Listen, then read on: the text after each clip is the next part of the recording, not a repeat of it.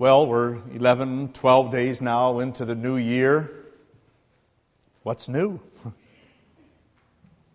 Has there been any significant changes in your life? Anything really important that you could say, this is new? I'm willing to say that probably for most of us, life is still the same, right? Still the same humdrum routine, same challenges, same hardships, same everything. Not much is really new other than we have to write 2014 on everything. There are some commercials that'll try to convince us, though, that we can be new, right? Get the new you. And they're talking about diets or exercise or something like that. Well, God has a message for us. And that is, you are new. You are a new creation. And not just because we're in a new year, but because of something else that has happened in your life. Our messages this year are going to follow this theme of real people, real life, our real God. We're going to take a look at real people in the Scriptures and see how their life is like our life. But from it, we'll also learn about our real God and our real life with Him. Today we're going to start by talking about the very first people in the Bible, Adam and Eve, that new creation. But our focus is on us also and the new life that we have. And so we'll reflect back on the words that we heard a few minutes ago from the Apostle Paul. Therefore, if anyone is in Christ, that person is a new creation. The old is gone. The new is here. Well, what do you know about Adam and Eve, other than they were the first people? Well, you know they lived in that place called Paradise, the Garden of Eden, and that life was perfect for them. We know that they lived thousands of years ago, and that Adam lived to be 900 some years old. Now, if you think about all of that, you're probably wondering, well, how is that real life? I mean, that's not what my life is like at all. So what can I learn about that? Well, there are three things that we can point out and learn from these real people and their real life and our real God. And the first is this, that we have been fashioned in the image of God. Now, as we go back to that first life, we see that the world was flawless. It was perfect. There was no drought, no freezing temperatures. There were no natural disasters, no damaging storms. There was no disease. Nobody got a cold. Nobody got the flu. Nobody got cancer. It was flawless. You think about that and then think of the way things are today, and you're going, well, how can I learn anything from that? Well, just wait. Now let's take a look at what human life was like at that time. And we could simply say that it was fantastic. Living in a perfect world, why wouldn't it be? There are no problems, no hardships. Sure, Adam and Eve had work to do, but we're told it was a pleasure, not a pain. They lived in perfect harmony with each other. Yeah, a husband and wife got along. No arguing. I guess maybe because there was no TV remotes, maybe. Maybe that helped. But it was perfect harmony, and not only with each other, but also with God. In fact, we were told that God would come and meet with them and converse with them. Talk about a perfect life, right? How could it all be so good? Because that's the way God intended it to be. That was His design. From the very beginning, on the sixth day of creation, He said, let us make man in our image. And so God created us to be in His image. Now, that doesn't mean we look like God, because God's a spirit. And I don't think God would really look like this anyway. But the image He was talking about was His spiritual image, His being. And so God gave that to us by breathing into man the breath of life.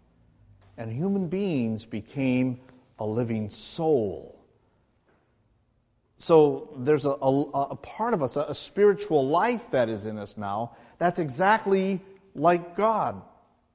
Paul defines that more for us in Ephesians 4 when he says, put on the new self, the new image that was created to be like God in true righteousness and holiness. The image that God created us in was one of true righteousness and holiness. We desired only to do His will. That's the only way we talked. That's the only way we acted. You've got it. There was no sin. Now, you're maybe still wondering, but how can I learn from that about real life? Because that isn't real life today. No, it isn't. But that was real life, and I'll even say that is real life. The life to come. What the Scripture said is true. That perfect, flawless world that He created, those perfect human beings who lived in harmony with each other and with Him, that's what God's design is and what He wants it to be. It won't be that way here in time, but it will be in eternity. Because heaven will be that way. So we can learn from that first life what our future life and eternal life is going to be like. And that's an encouragement for us to be reminded of that and stay focused on that. Because life is just not everything on this planet. There's an eternity that God has in store for us. That's real. Real life for real people because of our real God. Okay, Pastor, yes, I believe that. We're going to be in heaven. But what about real life here now? It's not the way Adam and Eve had it. No, it isn't. But here is something that is the same. We have that same real God. That God who is so wonderfully wise in putting everything together.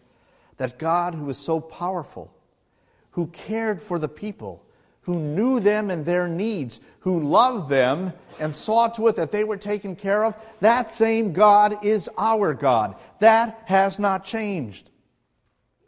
And so whatever needs we have, we know we've got a God who cares about us and will take care of them.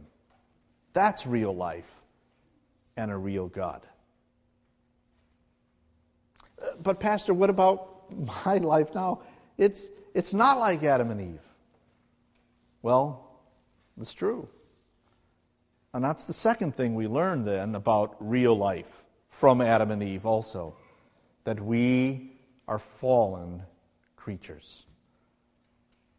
The world isn't perfect anymore, and people aren't perfect anymore. Let me tell you what went wrong. Satan, God's spiritual enemy, was set on destroying what God made perfect and taking away from us the life that God had given. So he came to Adam and Eve and deceived them. Though they had the perfect life and everything that they needed, Satan tricked them into thinking it wasn't so good. For you see, although God had said they could eat from every tree that was in the garden except for one, the tree of the knowledge of good and evil, Satan told them that God was holding back from them. There was more that they could have in life. They could be like God Himself if they would just take from that tree.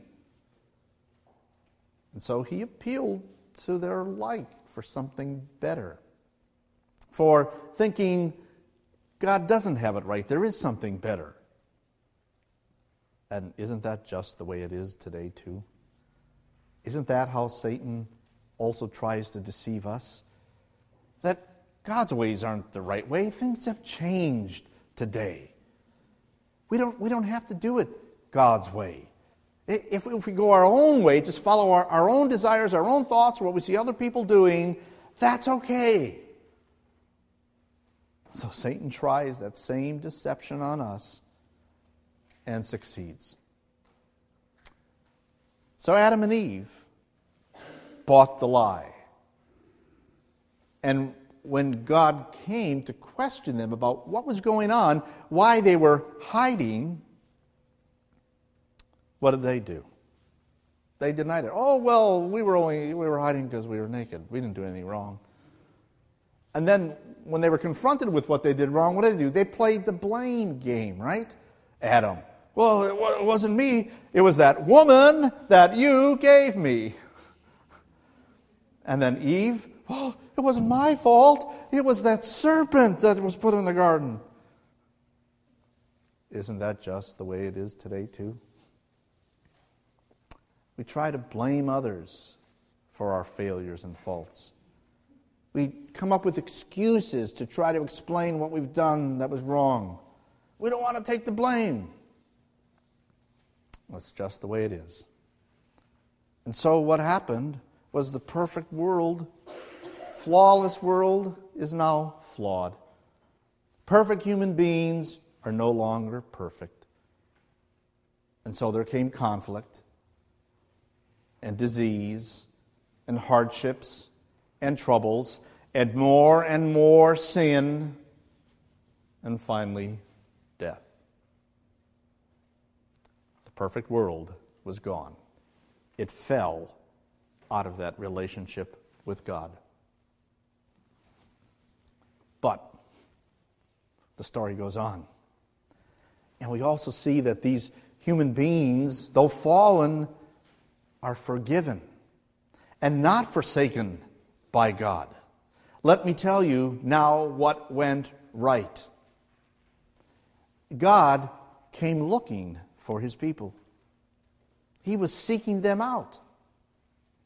They thought they could hide from God. You can't hide from God. He knows where you are. He knows who you are and what you've done. It's foolish to try to cover it up. God still does that today. Still seeks us out. He still calls out to us, reaches out to us through his word. He calls out to us through parents and teachers and pastors and fellow Christians. God still seeks us because he wants to be in that relationship with us. When God did come into contact with Adam and Eve, he confronted them. He said to them, "Have you eaten from the tree that I told you not to eat from?" He wanted them to see that they had fallen. He wanted them to realize that what they did was wrong and it broke the relationship now, that it had to be fixed. And that's just the way it is today too. God calls out to us and wants to confront us with what we have done that's wrong, that we have broken that relationship and that it needs to be fixed. Now, we don't like to be confronted with what we do wrong. Last week, I had asked my daughter to go through this endless pile of Happy Meal toys that was gathering at home. To sit down with her two little brothers and go through the toys. Which ones do they want and which ones do they not want? And as she's going through the pile, they would all say, "Well, we want that one, we want that one." And she would say to them, "But you never use it, but you never use it." And finally the 9-year-old had enough and he stood up and protested, "Are you paying her to judge me?" We don't like our faults pointed out. But God does so that we recognize the relationship is wrong and it needs to be fixed. And it is fixed because then God forgives. After Adam and Eve admitted, though they tried to cover it up, their fault, God spoke words of promise. That the devil would be defeated, that he would be destroyed in his works that were trying to destroy us. that from their seed would come one who would crush the serpent and give us life. And God still speaks that way to us today too. Not only does he hold out those words of promise, but he tells us it's all done. It's taken care of. The Savior has come. The old is gone. The new is here. What can we learn from this real life story? Simply this. Look at your own fall. You can see ways in which you too want to go your own path. Separate yourself from God because you know better. You know what's right, or you just don't like what God has in store for you. When you recognize your fall, then God wants you to admit it, to confess it. That's really more than just admitting it. Confessing means saying the same thing about it that God says. It's wrong, and it deserves punishment. But from this account, we can also know that we can trust in the God who forgives us. That promise of a Savior, God fulfilled. He performed our salvation. That's what Paul was talking about when it says, you are a new creation. Let's listen again to his words. God was reconciling the world to himself in Christ, not counting people's sins against them. For God made him, Jesus, who had no sin, to be sin for us, so that in him we might become the righteousness of God. We call that the great exchange. God took our sin and our guilt and put it on his sinless Son. Then Jesus, who bore our guilt, also suffered the punishment for those sins as he experienced the wrath of God on Calvary's cross, all so that we won't experience that wrath. And in place of that sin, God gives us the obedience of Jesus. Through faith in him, we become the righteousness of God, the new creation. The old has gone. The new is here. That's who we are. That's real people in real life with our real God. Fallen, but forgiven and not forsaken.